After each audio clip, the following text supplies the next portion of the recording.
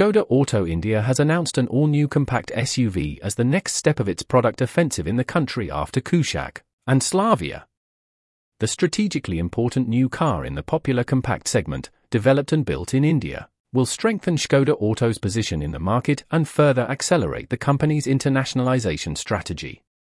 The sub-4 metre SUV will debut in India in the first half of 2025. For more information, check Škoda storyboard.